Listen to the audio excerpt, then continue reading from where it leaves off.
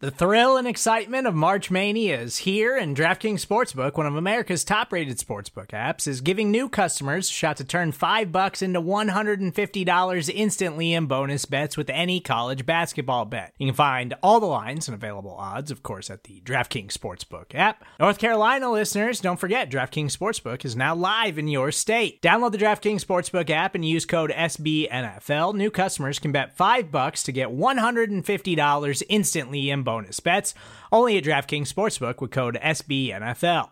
The crown is yours. Gambling problem? Call 1-800-GAMBLER, or in West Virginia, visit www.1800gambler.net. In New York, call 877-8-HOPE-NY or text HOPE-NY. In Connecticut, help is available for problem gambling. Call 888-789-7777 or visit ccpg.org. Please play responsibly on behalf of Boot Hill Casino and Resort. 21 plus, age varies by jurisdiction. Void in Ontario. Bonus bets expire 168 hours after issuance. See dkng.com/bball for eligibility, deposit restrictions, terms, and responsible gaming resources.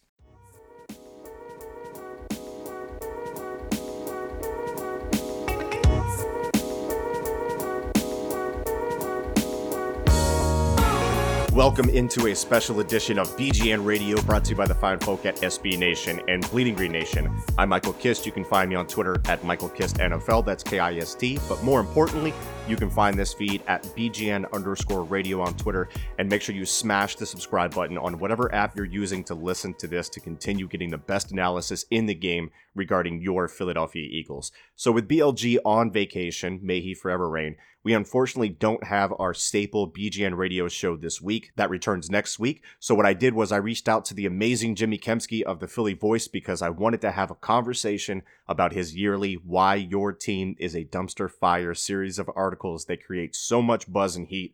Jimmy was kind enough to join us, so let's kick it to that conversation right now. He's a writer for the Philly Voice, but more importantly, he's the Bofa King and the maestro of MS Paint. He is Jimmy Kempski. Jimmy, welcome back to BGN. How you doing, brother? I'm good. I always wonder what people are going to say when they kind of give those little intros. The other one is, of course, the comp picks. Yeah. You're the comp guy. I like that. Right. So everybody in Philly listening probably knows who you are, and probably outside of it now, because the attention that you garner over this series of articles that we're going to talk about today. But for the uninitiated, let everybody know where they can find you, where they can find all your work. Yeah, well, like you said, write for phillyvoice.com. You can just go to the Eagles page there. It's mostly all my stuff there. You can just go to my author page too. And then on Twitter, of course, I'm at Jimmy Kempski. This series that you do, I think it's a brilliant series, and it's the Thank you. No problem. It's the Why Your Team is a Dumpster Fire, and you give 10 reasons for each. And just talking about the reaction to it before we get into actual content, the vitriol that these fan bases come at you with regarding these articles is probably my favorite thing. Jimmy, what made you want to make your mentions a dumpster fire themselves every summer? You know, it actually wasn't anywhere near as bad this year as it usually is. I think people kind of are starting to realize that. I mean, all the points that I make for each of the 4 NFC East teams are legit, and then I also try to make them funny in some cases and add some stick figures and that kind of stuff too. But I do try to make them legitimate concerns for every team. And I think people are. I've been doing them for so long, like 7-8 years by now. And I think that people are starting to realize, not to get mad at them anymore. Yeah, they get the gimmick. Read them for what they are. But, I mean, I haven't reached everyone yet, so there are still plenty of angry responses. It just hasn't been as much as in previous years. But people do get really, really mad, as you might imagine, when a reporter's just – and I try to make them, as brutal as I can be, yeah. especially with the 3 other teams. I got to face some of these players in the locker room with the Eagles, so there's only so far I can go with those. But I do tend to get pretty brutal with it. So as you might imagine, fans of those teams don't always appreciate that. Oh, for sure. And let's start with the Eagles, which, by the way, again, I love the people, especially the Eagles fans, that don't get the bit still and got mad about this. Right. When the concerns you bring up too, they're legit. They're issues that we talked about on this network, and I think that may be a big part of the magic sauce of what makes this series so upsetting is that you not only have the take, but you back it up. You do the research. But with the Eagles, for instance, I think the most biting part about that article, one of the top, or actually all four of the top four reasons are all injury related and entirely unpredictable. Is the great unknown and unpredictability of future injuries your biggest concern for the Eagles going into 2019? Yeah, it is. And I mean, you can say injuries for any team, but I think with this Eagles team, it's, the concern level is heightened because each of the last two seasons, they had a crazy number of injuries. They went to the Super Bowl, of course, without Wentz and Peters and Hicks, and everyone knows the list by now. And then last year you lose, just an absurd number of corners. I think what people forget is the number of receivers they were missing in the beginning of the season, too. I mean, you have Josh Perkins playing wide receiver for them. They got really devastated at certain positional groups where they just a ton of guys at varying positional groups. And then obviously Carson Wentz, having torn his ACL/LCL, and then he's got the fracture in his back, and then even in college he had surgery on his wrist. People forget the broken ribs that he sustained in the preseason, where he would have missed games during the regular season had it happened during the regular season, but he was ready in time for the start of week one that year. The number of injuries that he has sustained might lead one to think that he is quote unquote injury prone.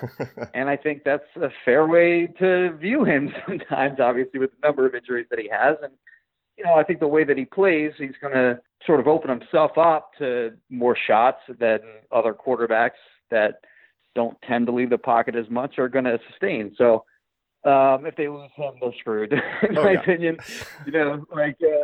That hasn't been the case, obviously, in the last two seasons. We're out of Foles magic. We're all out. I do think Nate Sudfeld is okay. Mm-hmm. I think he's ready to kind of step into that number two role, but, I don't think he's kind of on that Nick Foles level. So if Wentz does go down, their roster is really good aside from quarterback, but they're going to have trouble winning games. Yeah, I think they can sustain a Wentz loss for a number of seasons. But if he were to go down for the season again, then I don't know if they can recreate that same magic. Yeah, I agree. There's a lot of unknown there, and it depends on the length of a possible injury and everything like that. So everyone's holding their butts, hoping that doesn't happen. But let's shift the focus to the only other team in the East that I view as a viable contender, the Dallas Cowboys. And Jimmy, before we get into why they'll be a dumpster fire, I did want to ask, were they the most sensitive fan base to react to this series, like over the time that you've done this? No. Well, they were for a few years. The last few years, however, it's been unanimously the Giants. The Giants fan base has not taken kindly to this series, and this year included. I base it on emails. So, like on Twitter, people respond negative to anything that you put out there. It doesn't matter. It can be anything, and there's always going to be some that. Excuse me, I don't know if we're allowed to curse or not. You're fine. There's always somebody that's going to reply negatively to it. It's the emails where people have found this article in some way other than Twitter, right? And then they fire off a angry email. It's amazing to me, but the emails that I get are somehow substantially more incoherent than the replies that I get via Twitter, which is wild. Kind of like it's a high bar to be dumber than some of the replies on Twitter, but it's substantially worse via email. And my favorite thing about Giants fans when they get angry about this kind of thing is this was really a theme last year in the responses. They kind of try to give what their credentials are before they tell you that you're dumb. So for example, one guy said he was the author of a 1 million copy publication, and then he went on to say how bad of a journalist I am. And I Googled him, and he wasn't lying. It was legit. It turns out it was a golf calendar. Oh man. So you might as well be the Bob's Carpet Mart floor manager. I don't get that. Right. So it was he was doing this hard-hitting journalism. It was just golf tips that he found around the internet, and he put them in the form of a calendar. And to his credit, he sold a ton of them, so good for him. Yeah. But I always find that funny that fan base. Another guy said he was a professor, and then what they write thereafter is usually just some of the dumber emails that I've gotten. So it just is funny to me that they kind of say why they're more important than any other emails that I'll be getting. They list their credentials and then they say, okay, this is why you're dumb, and I have proof to back it because of my background. Yeah, that is absolutely incredible. But yeah, going back to the Cowboys, this is fascinating. I would love to get a peek at your emails, but going back to the Cowboys, because we only have so much time. You made a couple of points. One I would kick back on is the offensive line being supremely overrated, because I think Dak causes a lot of that with his complete lack of a compass and internal clock when operating inside of the pocket. And PFF has shown that out with sacks. They credit to him instead of the outside, instead of the offensive line. But the ones that I really agree with, points 7 and 8 regarding the safeties, especially Jeff Heath, who I've now disparaged several times on this feed, and the lack of a pass rush beyond the excellent DeMarcus Lawrence. So you consider the linebackers, I think they're a terrific duo, best in the league for my money. Is this defense legit enough to get this team over the hump next year? They have pockets of good players. Like you mentioned, the two linebackers are awesome. Yeah. DeMarcus Lawrence is awesome. I like Byron Jones quite a bit. I don't know if a lot of people agree with me on that. I do. But I like him as a player. So, I mean, they have good players, but there's a lot of filler. they have a lot of filler on that roster on defense as well. And some of those corners, some of those young guys, they might turn into quality starters. Like Wouzier may turn into something. Jordan Lewis had his moments, and then the other guy they got in like the 6th round was Anthony Brown. Yeah, he's been up and down, but he's had his nice moments. So they like the Eagles have a lot of young guys there who could maybe step up this year. But there are concerns for them there. And then, Woods and Heath on the back end, they had their share of issues, particularly with Heath. I mean, he's just a missed tackle machine, as I mentioned in the piece. And then, their pass rush is sorely lacking players aside from Marcus Lawrence. Of course, they signed Robert Quinn in free agency. That's a guy who was awesome for like a few years and has not been the same player. For my money, he's more of a situational pass rusher. Yeah. Like he's more like a Chris Long at this point in his career than he is a starter. I think he's probably a liability against the run as well. So, I don't know. It's an okay defense. It's not bad. It's certainly better than the other two defense. Well, actually, I don't know. Washington has a nice defensive line. A nice front. Yeah, they have a nice front, but they're certainly better than the Giants defensively. They're an absolute mess defensively, but yeah, I mean, there's some nice players. I think the strength of their team obviously is on the offensive side of the ball with Zeke and Cooper, and Dak is what he is, and the offensive line is good. Yeah. You did mention that you didn't necessarily totally agree with the point about their pass protection. They did give up 56 sacks. Yeah. That is something. There's Bob Sturm of the. This wasn't like I didn't just look at a number and go 56 sacks. They stink. Like Bob Sturm of the Athletic, he went through and he showed all the sacks that they had on the season, and it kind of confirmed what I already thought, which is that Connor Williams did not have a very good rookie season. Right. And then I've never been a big fan of Lyle Collins at right tackle. He's bad. And he struggled. So he gave up 9 sacks, I think it was last year. That or at least Bob Sturm attributed 9 sacks to him as opposed to he did attribute a lot of them to Dak as well. But those two spots I think are the big problem areas on that Cowboys offensive line. And then traditionally they haven't had a lot of depth on that offensive line either. Like you saw Tyron Smith go down in 2017, and their season was over. Once he was out, they couldn't block anyone, and it totally just killed their offense. So, it's an offensive line that again, it's a great run blocking line. But when you ask anyone that covers just the NFL, generally speaking, what's the best offensive line in the NFL, they just go Dallas Cowboys. Right. And I think that's absolutely absurd. That I've just in that sense, that's why I call them. It's a good offensive line. Don't get me wrong, but in that sense, I think they're wildly overrated and have been for like the last half decade. Yeah, and I think a couple of years ago when they lost a ton of snaps off that line really hurt them, and that's just been a hype holdover for them. All right, Jimmy, let's get to the bottom of the barrel. And I'll admit, I was starting to formulate the take that the Giants might not actually be that bad this year, and then they traded Odell Beckham Jr. and drafted Daniel Jones and a one-down nose tackle in the first round. Like, at that point, I was out. What's going on with the Giants, Jimmy? Like, what are they doing, I think is the main question. Yeah, so when I started writing that, bullet point 1 was going to be just how Dave Gettleman is a disaster and how he's kind of ruining the team. And as I'm writing it, like, bullet point number 1 was getting, like, up over 2,000 words on its own. So it's like... Because I was already covering like all the bad moves that he's made. He's only been there a year and a half, by the way. It feels like he's been destroying that team for much longer. He got hired, like at the end of December in 2017. So he's been there for one season and 2 off seasons. Like that's crazy to me, the amount of carnage he has done to that roster in a short amount of time. But anyway, as I'm writing this thing and I'm like pointing out simultaneously pointing out all the flaws on the roster, I was like, you know what, I can't write this way. Like it just doesn't work, because by the time bullet point number 1 is over, I've already covered so many other, a ton of major reasons why the roster is bad. Yeah. And the way that I did that was I just kind of, I came to the realization that he has destroyed that roster at like every positional group.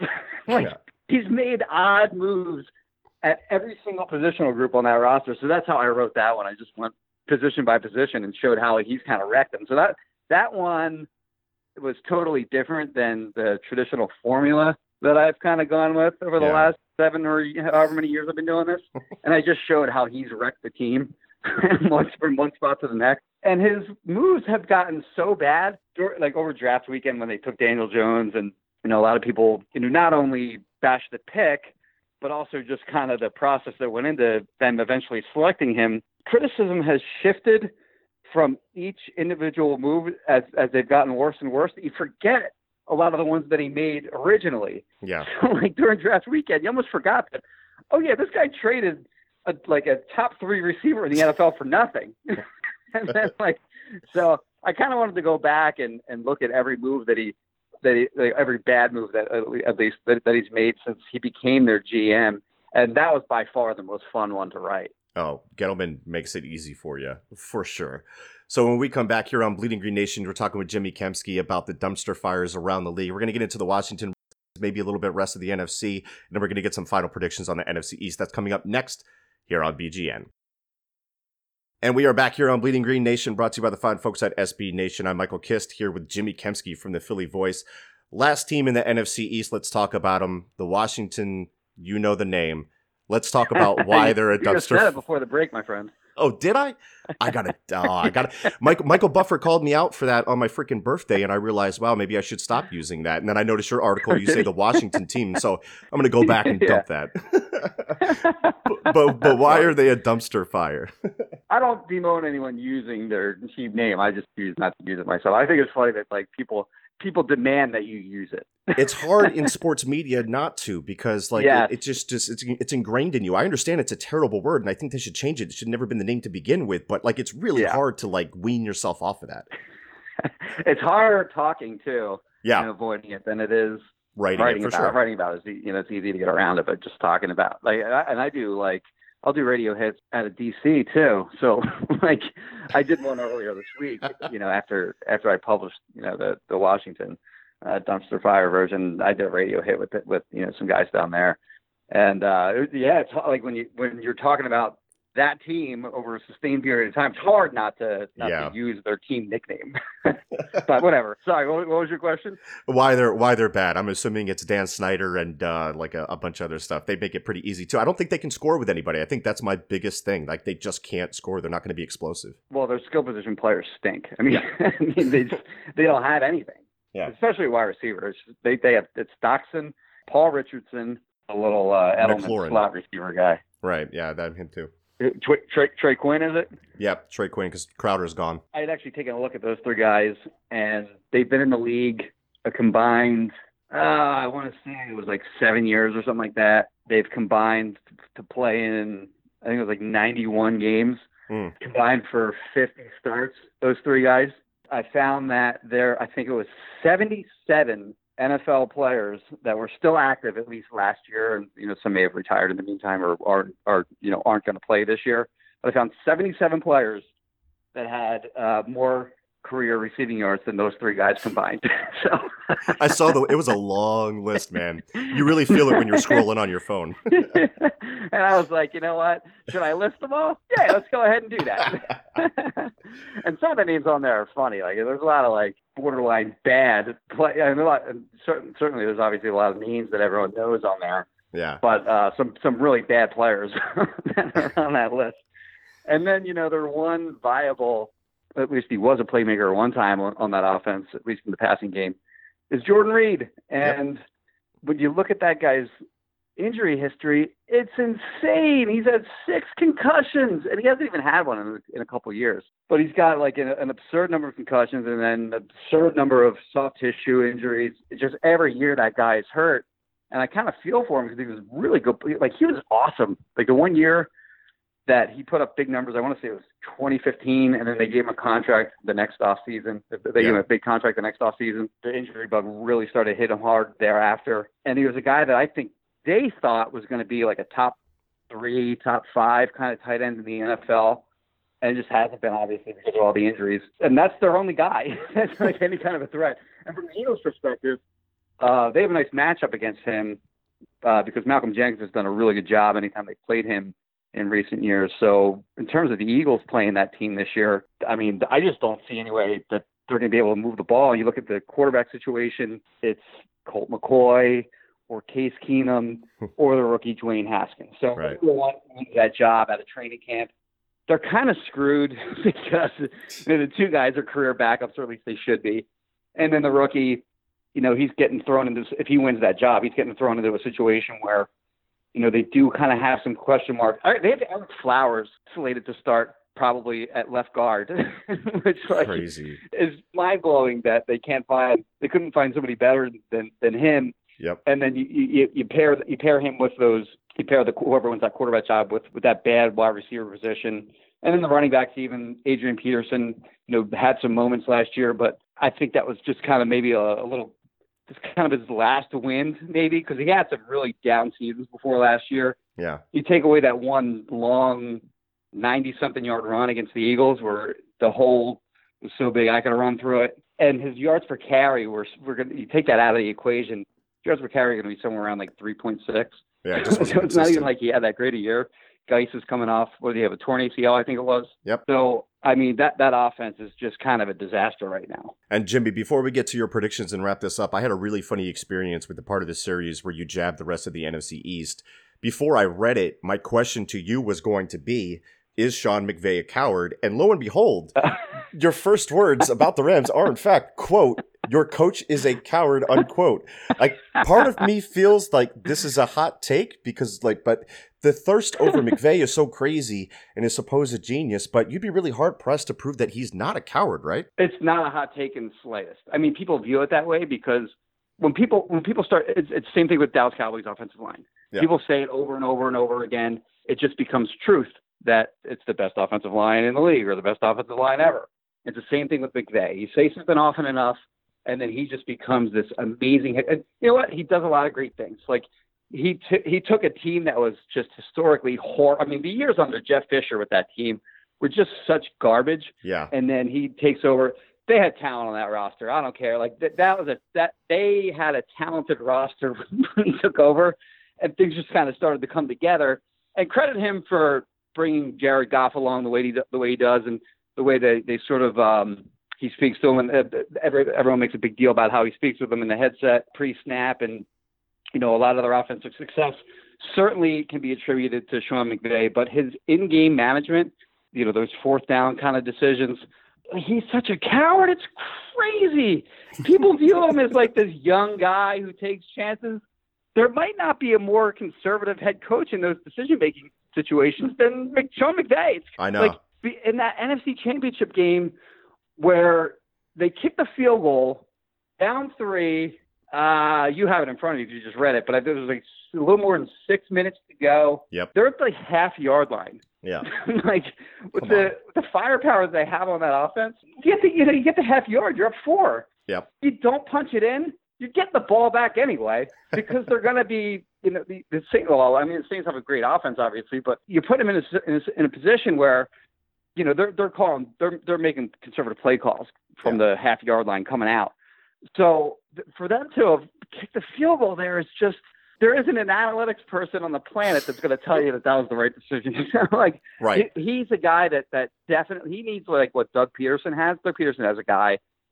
Peterson rightfully gets a lot of credit for the sort of the ballsy decisions that he does make on a regular basis. Right. But he's got a guy in his headset, sort of giving him the like the red light, yellow light, green light, and Peterson goes with a lot of the yellow lights. Yeah. McVay needs that guy in his ear, and he doesn't have it right now. And as a result, he's making calls in those situations that, as you said, totally make him a coward. So last question here, the most important question. Who, out of all these dumpster fires, wins the NFC East this year? I think the Eagles do. I think it's the most talented team. The schedule hurts the Cowboys a little bit because they got to play the Rams and the Saints. Yeah, the two differences in the games, those two games are big. Yeah, and I mean, you're talking about two teams that won 13 games apiece last year. So what I think the Eagles have It's like Panthers? The Falcons. And... No, you're right. The Falcons and I guess it would be NFC West. That would be the Seahawks. Yeah, Falcons and Seahawks. Yeah, Seahawks are fine, but yeah, those two compared to the other two, it's an advantage for the Eagles.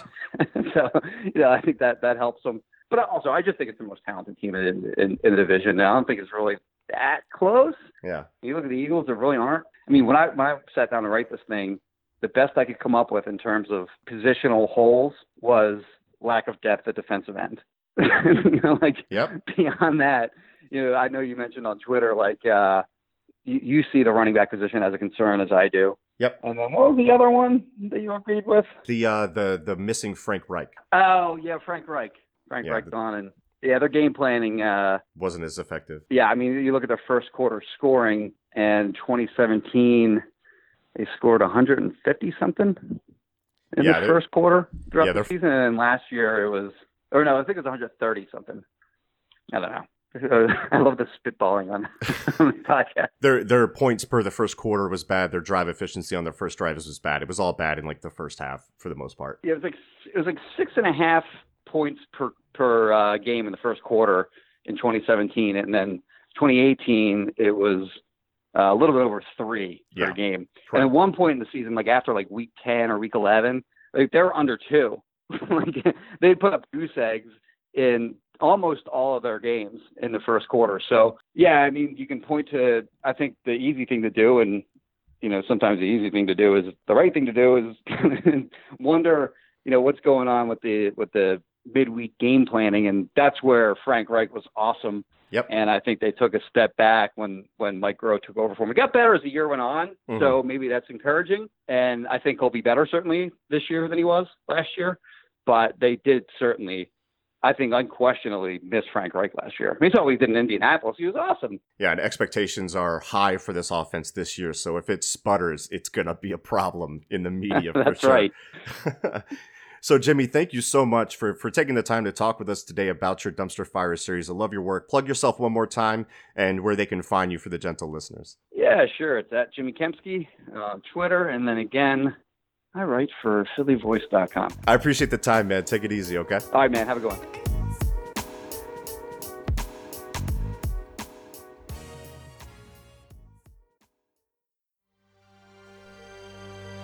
BGN.